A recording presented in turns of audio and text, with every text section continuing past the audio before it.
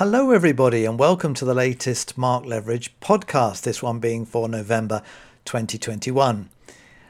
Well, if you watch all the news on the television in the UK or you read any of the press, then it's all full of doom and gloom, isn't it?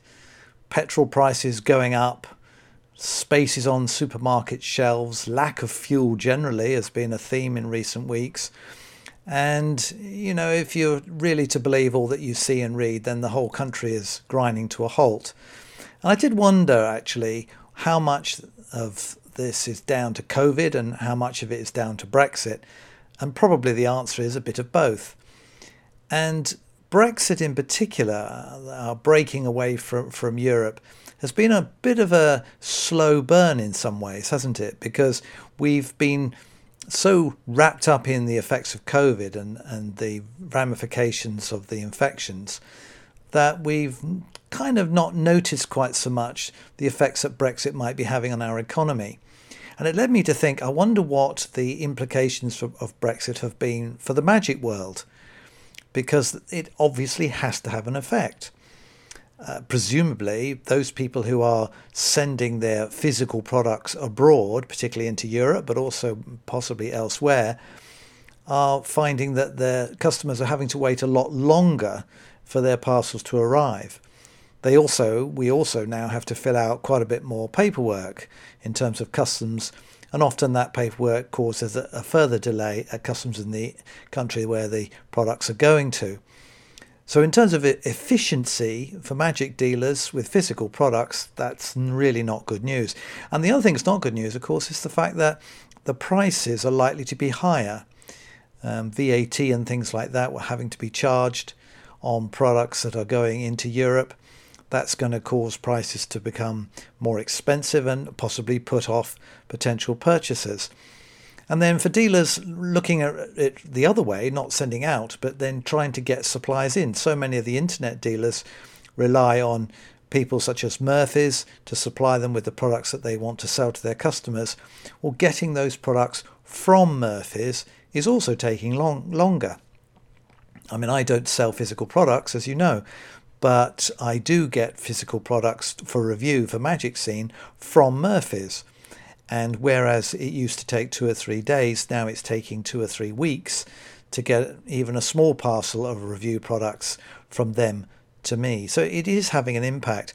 And I've got a friend who I play some sport with, and during a shared car journey this week, I was talking to him about his business because he is somebody who organises auctions for musical instruments.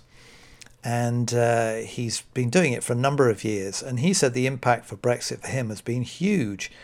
Trying to get the products, the musical instruments themselves, shipped from wherever they might be in Europe to him so that he can value them and then put them onto the auction and eventually move them on to the people who've purchased it has proved to be a nightmare. And even something really simple, like he had a lot of music books which were ordered online on his website, and he sent many of them out into Europe. And although he put the right customs label on, he accidentally forgot to tick a box to say that it was a sale of product, or in fact to say what it was. He'd said in detail that it was music manuscripts, but he hadn't actually said that it was a sale item.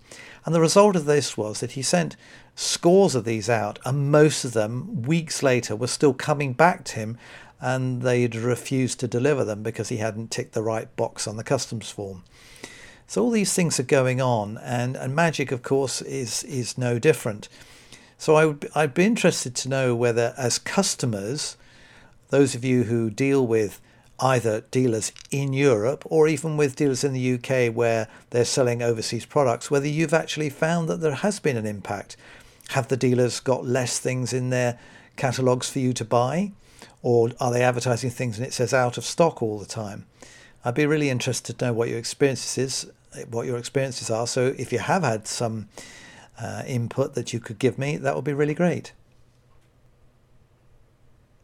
Now, over the last year and a half, of course, much of our thoughts have been dominated by the effects of COVID. And obviously in these podcasts, I've often made mention of the various ramifications and implications that it has for us as performing magicians.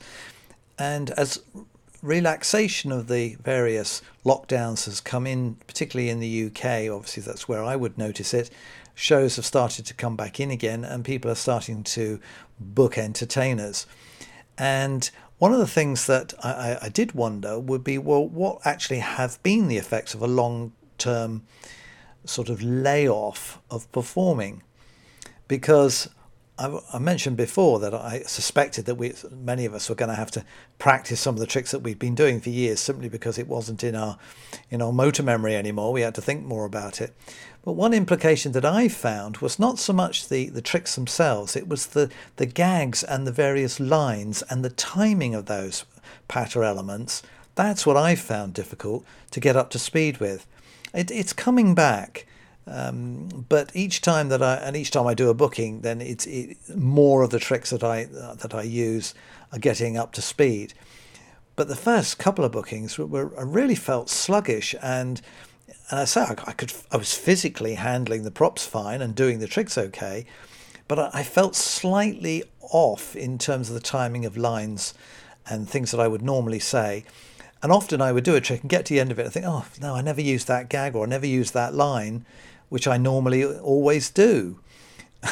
And so it was those elements. And that was a bit of a surprise because I thought it would be the actual mechanics of physically handling the props and going through the method of the trick that would be the thing that I wouldn't be able to remember. But it wasn't that at all.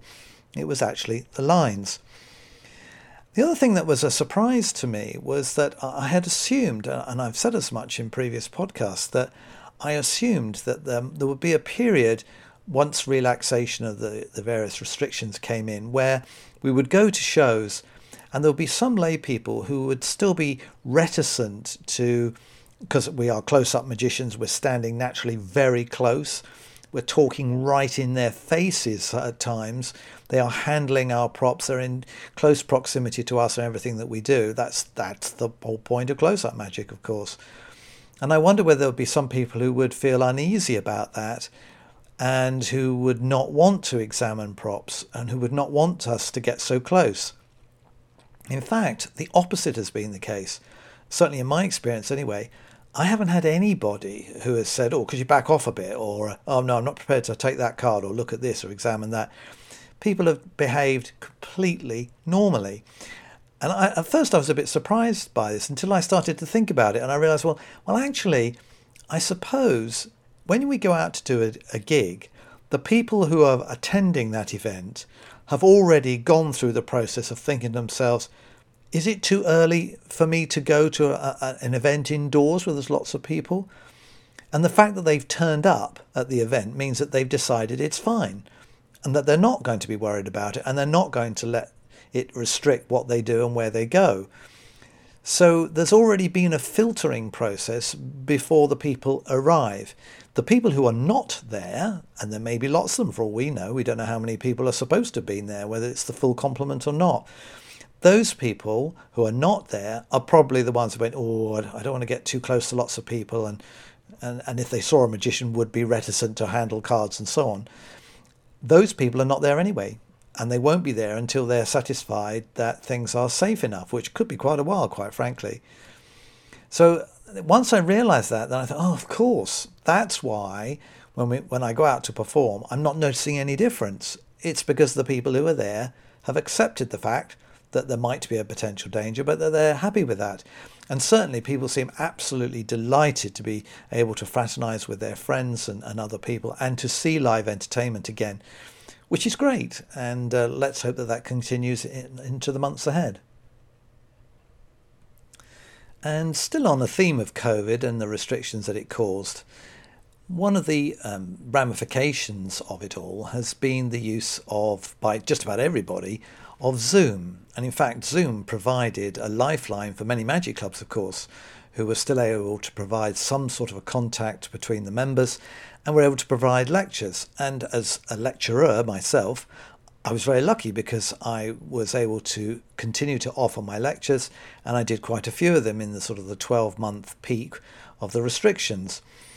And I do hope that this idea of having Zoom lectures doesn't disappear altogether. I think that there will be a reaction initially, because now that people can go back to their Magic Club and meet face to face, which is fantastic, of course, then naturally there is a desire to do that.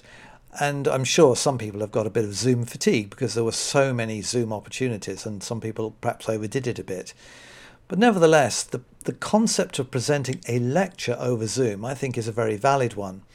And I suppose, in a way, if you think about Vanishing Ink's masterclasses, which are these online things they're doing each month, those sort of things show that there is a demand for this sort of interactive online event, if you like.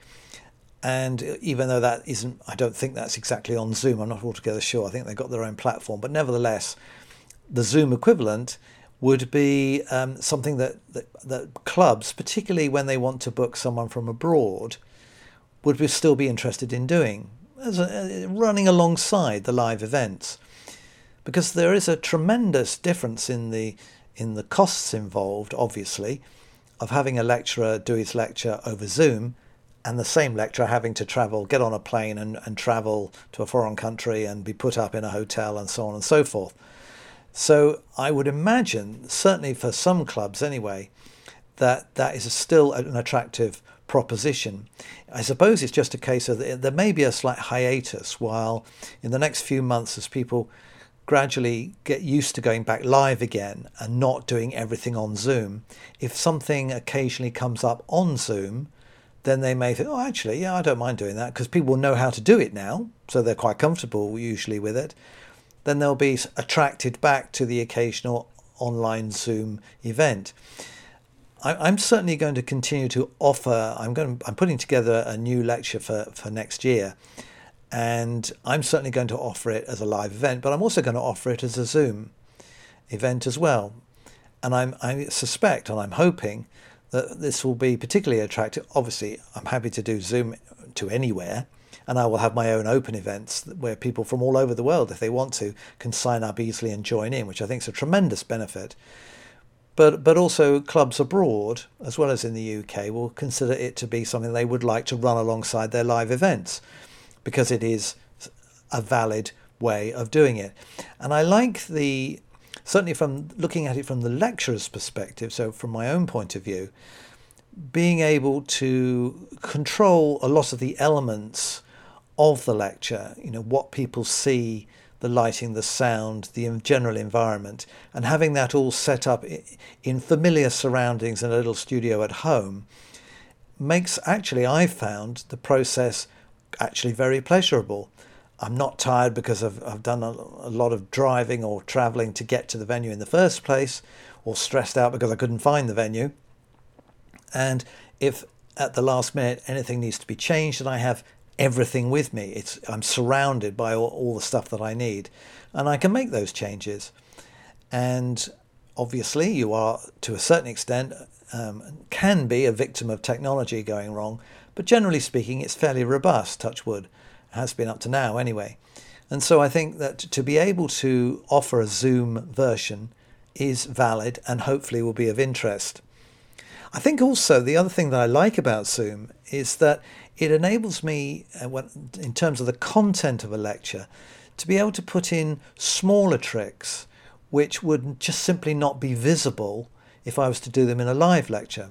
The problem with live lectures most of the time, occasionally if you go to a convention, obviously there's video screens up and they film it and they put it up on the big screen for lots of people to see. But in clubs that doesn't normally happen. And so if you do anything that's on a tabletop or anything that's small, people outside the front couple of rows can't actually see it anyway. And as a result of that, I've always felt that I needed to do or include tricks that were slightly bigger or could be held up in the hands. That's fine, but it's also quite limiting, because a lot of the stuff that I might want to show might well, because it's close up, might well happen on a tabletop. Zoom allows me to, by using a couple of cameras, to be able to get in close so people can see the detail. And I think that for the people watching, it's a better experience. They are able to see it more clearly, and I think therefore learn more readily from that format. So I really do hope that clubs will consider still offering Zoom as one of the things in their programs.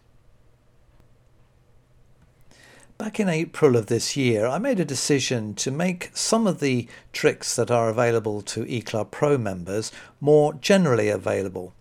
And I created a special section in my online magic shop called eClub Pro Select.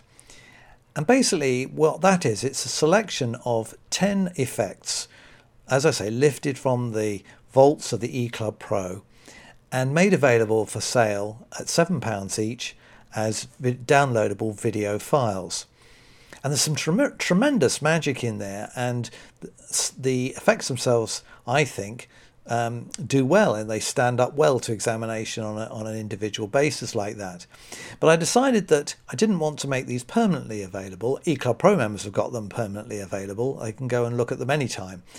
But the separate eClub Pro Select purchases options, they're only available for a limited amount of time. At any one moment there will be 10 different tricks available. And then each month what I've done is I've removed 2 of them and put 2 new ones in. So every month there are at least 2 new ones for people to have a look at. Anyway, this has been very successful actually. People who are not members, even some who are, but who want to sort of actually permanently keep the effects, have been keen to buy these.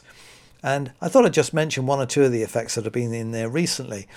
There are something like Amazon Predictor, which is a stand-up routine in which you predict a book that somebody has ordered from Amazon. You say that actually Amazon are getting so good at their anticipating what people are going to want to buy that they can now anticipate before you even know what you're going to buy.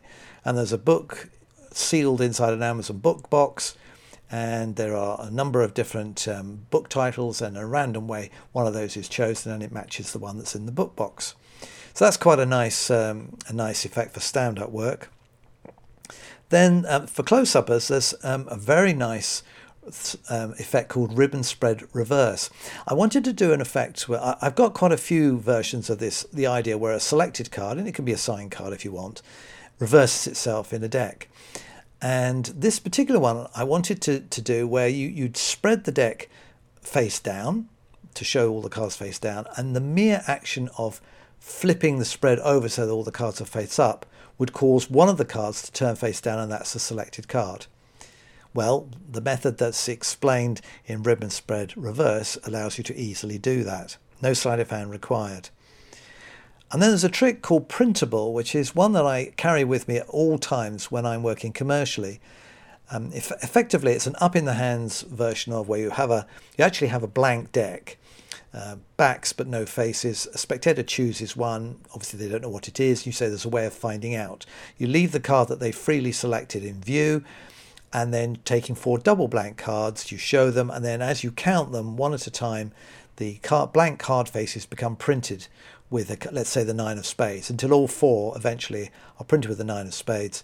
And then the one that was originally chosen by the spectator, by touching it on those 9 of spades, it becomes the 9 of spades. So that's called printable, and it's a sort of extended packet trick, if you like, and you can reset it in front of people, so it's a really nice one to carry around.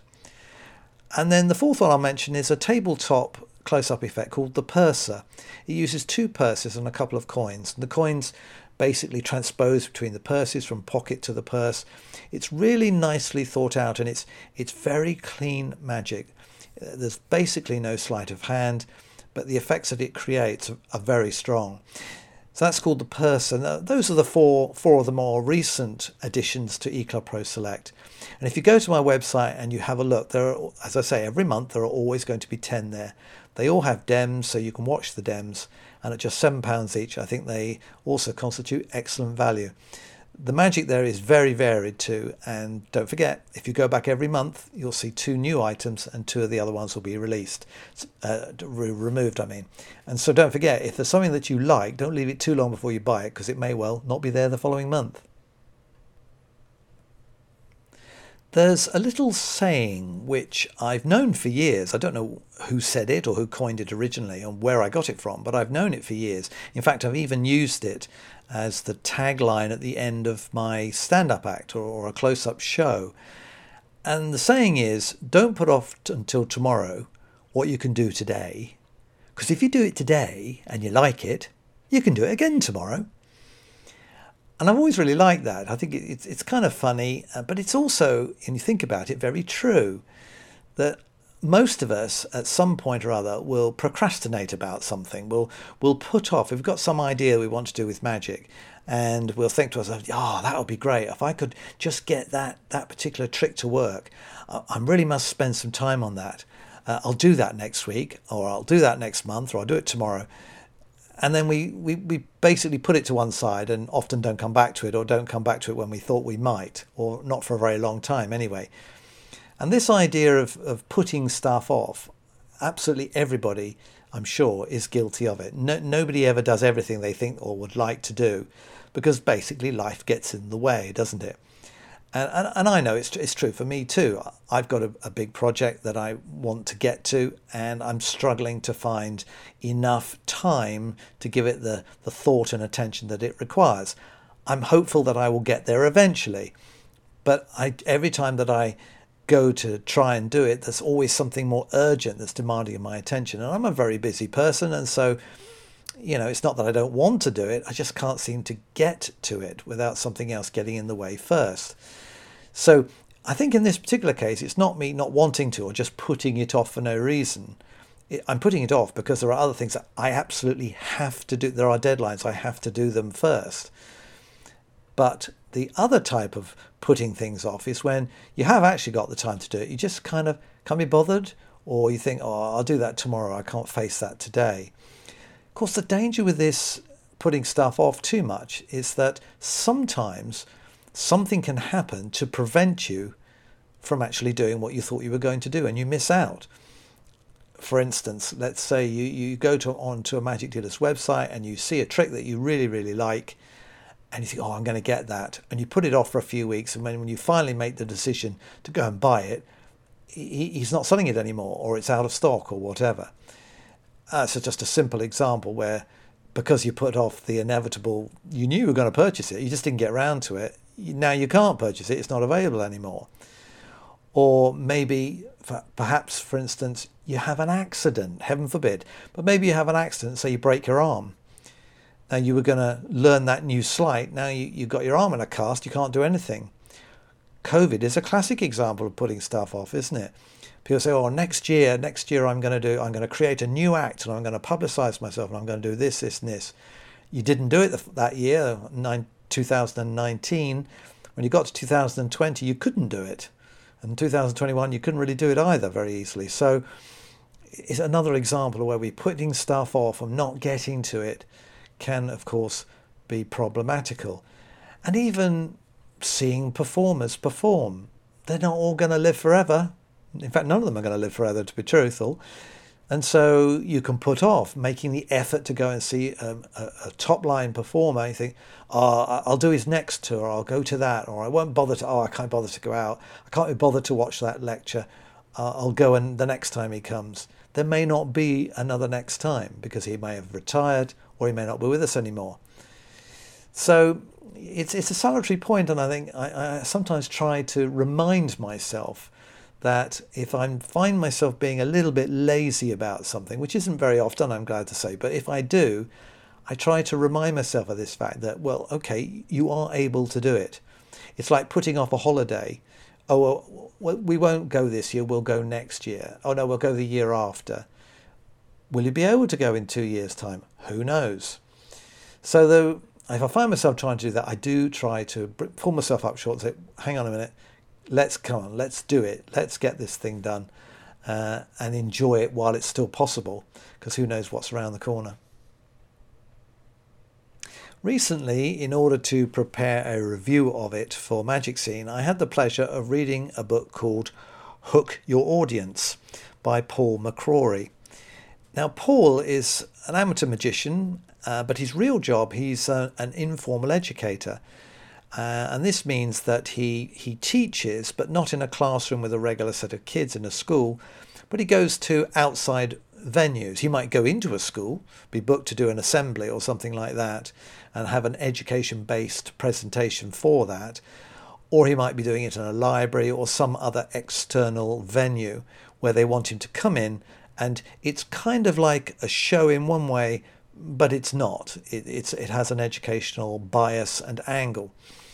And he's been doing it for well over 20 years. In fact, he's got his hook training. He trains his peers to be good presenters. But of course, because he's also a magician, I suspect that many of his skills that he uses in his presenting role, he's got from magic, or maybe the other way around, but I suspect from magic. And when I was reading his book, although this book is aimed at informal presenters generally, the principles that he talks about are so true for magicians too. That's why we're publishing the review in Magic Scene, is because it is relevant to magicians. And any performer who wants to think a little bit about the way they perform would do well to read what Paul writes. He writes in a very entertaining and very clear style. But the reason I mention him to you is because one thing that he says about the way that presenters, informed presenters work, they are actually working to people who don't have to listen to them. In a school environment where there's a class of children, they have to be there. They don't get a choice. Whereas informed presenters, they have to attract people to come to their event, and then they have to entertain them sufficiently to make them stay and listen. And I thought, that's an obvious connection with magic. All right, yes, let's say a children's show, the children are at a party, then they're not likely to get up and leave. But there are other circumstances, particularly I think with close-up magicians in mix and mingle situations, where people don't have to stop. If you walk up to a group and you don't do it right, and your intro is not sufficiently assured or done in the right way, people can easily just go, "No thanks, mate," and just turn around and carry on their conversation, or even walk away. They don't have to listen to you. And it makes you realize that, I think particularly, as I say, close-up magicians, the importance of getting that initial approach correct. And then once you've managed to get the attention of the people, the importance of keeping that attention all the time that you're there with the group. It's no good getting the attention and then mumbling away and looking down at your hands and so on, because again, they don't have to listen to you. They don't have to watch you. If you're an embarrassment or they just don't like what you're doing, if they want to, they can just turn and walk away, which is humiliating for you, but it's also an indication that you're not doing a very good job. So I think the key points of approaching in the right way to get their confidence right from the start, and then through the use of eye contact, audience involvement, comedy lines, talking directly to people and not just at them, making people feel they're really part of the magic, how important that is for all of us in order to be a success as a strolling magician. And being able to do that in the same way as with the informal presenters, informal educators, they have to engage their audience, that the content has to be bang on so that people want to hear it, want to see it, want to get involved with it. So with magic, we do the same. So that's why I think this book is good for all, although it's aimed actually at people who do in the magic line. It's mainly relevant to people who do family shows or children's shows. There are also parallels for close-up magicians as well, in the way that I've just mentioned. So if you come across a copy of it, you can get the book on Amazon actually. Hook Your Audience is what it's called. It's by Paul McCrory. I think it's about £20 or something like that. Softback book. It's a really interesting, I really enjoyed reading it, and he tells some tales of his own professional experiences that are quite funny and at times quite ghastly for him, which makes it very human. So although it is a kind of a textbook in some ways, it's also very entertaining to read, and I think it would help any person who is performing out there to reevaluate the way that they do it. Well, thank you so much for listening to the November podcast. I hope that you found some value in spending half an hour with me. It's been great to have you along, and I will be back in December for some more, and I hope to have you visit again then. Thanks a lot and have a good month.